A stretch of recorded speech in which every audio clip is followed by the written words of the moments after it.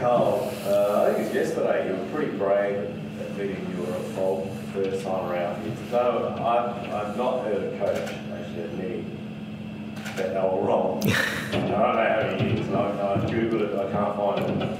You did it all right tonight, so you're going to praise yourself. Yeah, look, as I keep telling the boys down there, we're a team, we're all in it together.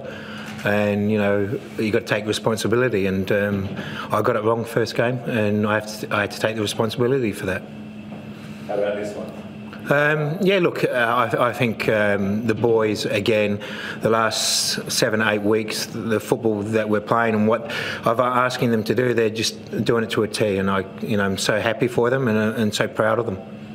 So, for me, Josh Cavola, he was outstanding tonight.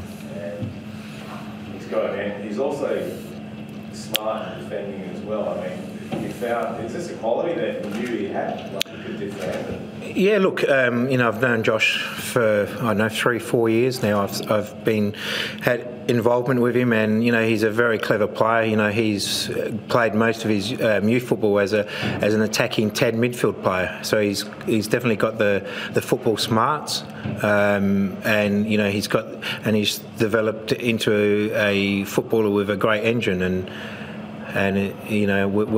I suppose we're getting the benefits of all the hard work that he's put into his career so far. I think one of the weirdest things is seeing rock, paper, scissors for the penalty kick. I mean, is that you leaving it up to whoever feels best on the pitch to take it? Yeah, it's when the players step on the pitch, I can give them a lot of information, but as soon as they step on the pitch, they have to take ownership of the way that we want to play and make those decisions. They have that qualities to do that, and I have total belief in them and to making those decisions. That's what I want. I want players that are intelligent and will make decisions on the football pitch. How far can this team go? I think Sunday you've got the perfect test now. I think you sounded a massive warning tonight. You're second 1 point off the Central Coast. You got Sydney now. Yeah, look, they're the benchmark, aren't they, Sydney FC? The last few years they've won the championships, and they've got a very stable side and play a great brand of football. So they're the benchmark. I said that when we played them here a couple of weeks ago, and there's no different. We're going to go there Sunday, and it's going to be a very entertaining and a great game to watch. Is it fair to say that it doesn't matter who comes into the 11? Everyone's really clear on their position, because it looks like you could have injuries or whatever suspensions, and tonight it looked like nothing was missing. You had the full strength team. Is that a fair assessment? Yeah, as I said, it's a credit to the players. We've done a lot of work and hard work to get to where we are at the moment, and they've really got a really good understanding now of how I want to play and play that attacking brand of football, and they're carrying that out, and it's and I really enjoy watching it.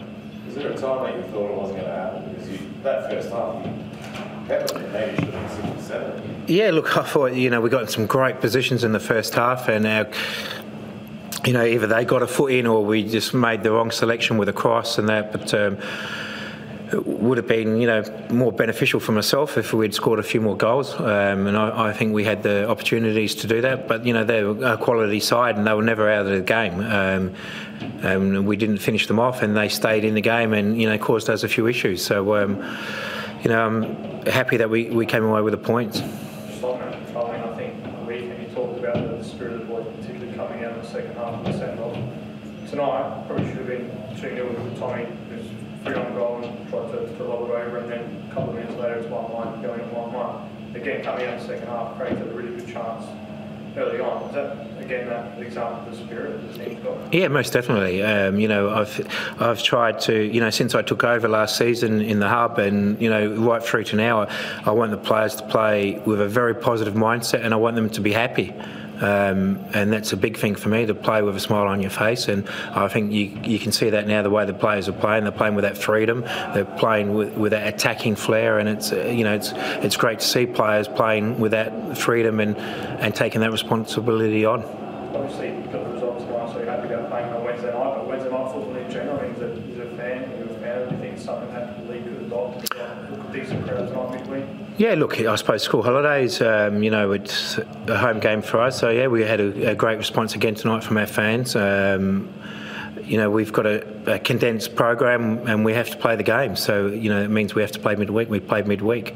The players are professional. It's difficult with the short turnarounds because, it's going to take a little while for them to get used to playing, back-to-back games in that short turnaround. So, and a lot of the players that have only played in Australia wouldn't have got that conditioning in them. So, but again tonight, I think work rate, after backing up with 10 men for half a game, and virtually played the same 11 except for one. The effort of the players was fantastic. I want to ask about the offsides and the time between. It's almost like it's a second phase of play before the lines flag up. And I guess what I'm saying is not a critique on the officials on a night or that particular day of the week. It's more the application of the rule and the direction they've been given. It's hard for you to coach because potentially it's 20 seconds. It could be an injury or something in that time. I think it's hard for everyone, isn't it? That's what we've grown up, that, the linesman puts his flag up and it's offside. Now, yes, I'm all for giving the attacking side an opportunity to go on, but at times now they're not even, when it's, you can clearly see it's offside and they're letting it go. It's make the decision. If you get it wrong, you get it wrong. We all can make mistakes, and I think I said that the other day. I think we're relying a little bit too much on VAR, and they're sort of going away from making the decision. They need to back themselves like the players do. Carl, you've been around long enough where this club's, obviously you were part of the Premier's play grand final the year after. I mean, goal difference, you lost out in the Premier's play in the second year. At Lake City, you won championships. What's the sense? How do you feel this team's going? What sort of sense does this team give you? Yeah, I think they're well on the way, and I've said that before. I think the spirit in the playing group is very similar to what we had in that year one. We had a very strong change room, and I can see that down there now. The players really enjoy each other's company. And you can see that, the way they train and the way that they play, they fight for each other, and that's what you want. And I think that spirit goes a long way. And when the chips are down, it can help you get out of a tough area. And that was clearly evident on Sunday when we played 10 men for a long time, and then again tonight. We, as you said, 1-1, and we were in control and. We could have easily fallen away because they were a very good side and they have a lot of possession, and that was, important tonight that we didn't allow them to have that big periods of the game where they had lots of possession. And talking about last week, obviously the boys have been attacking really, really well. And what do you think is the driving force behind it? Is it a particular thing? I think it's just the way that we want to play, the way that we set the players up, the way that we train. We really push into them that they have to go forward and score goals. I put Johnny Yull on, for the last 10 minutes tonight, and I told him just to go forward and score. And he had an opportunity, and he looked past it, and I told him afterwards, I don't want you to pass it. I want you to take the responsibility. I want you to shoot.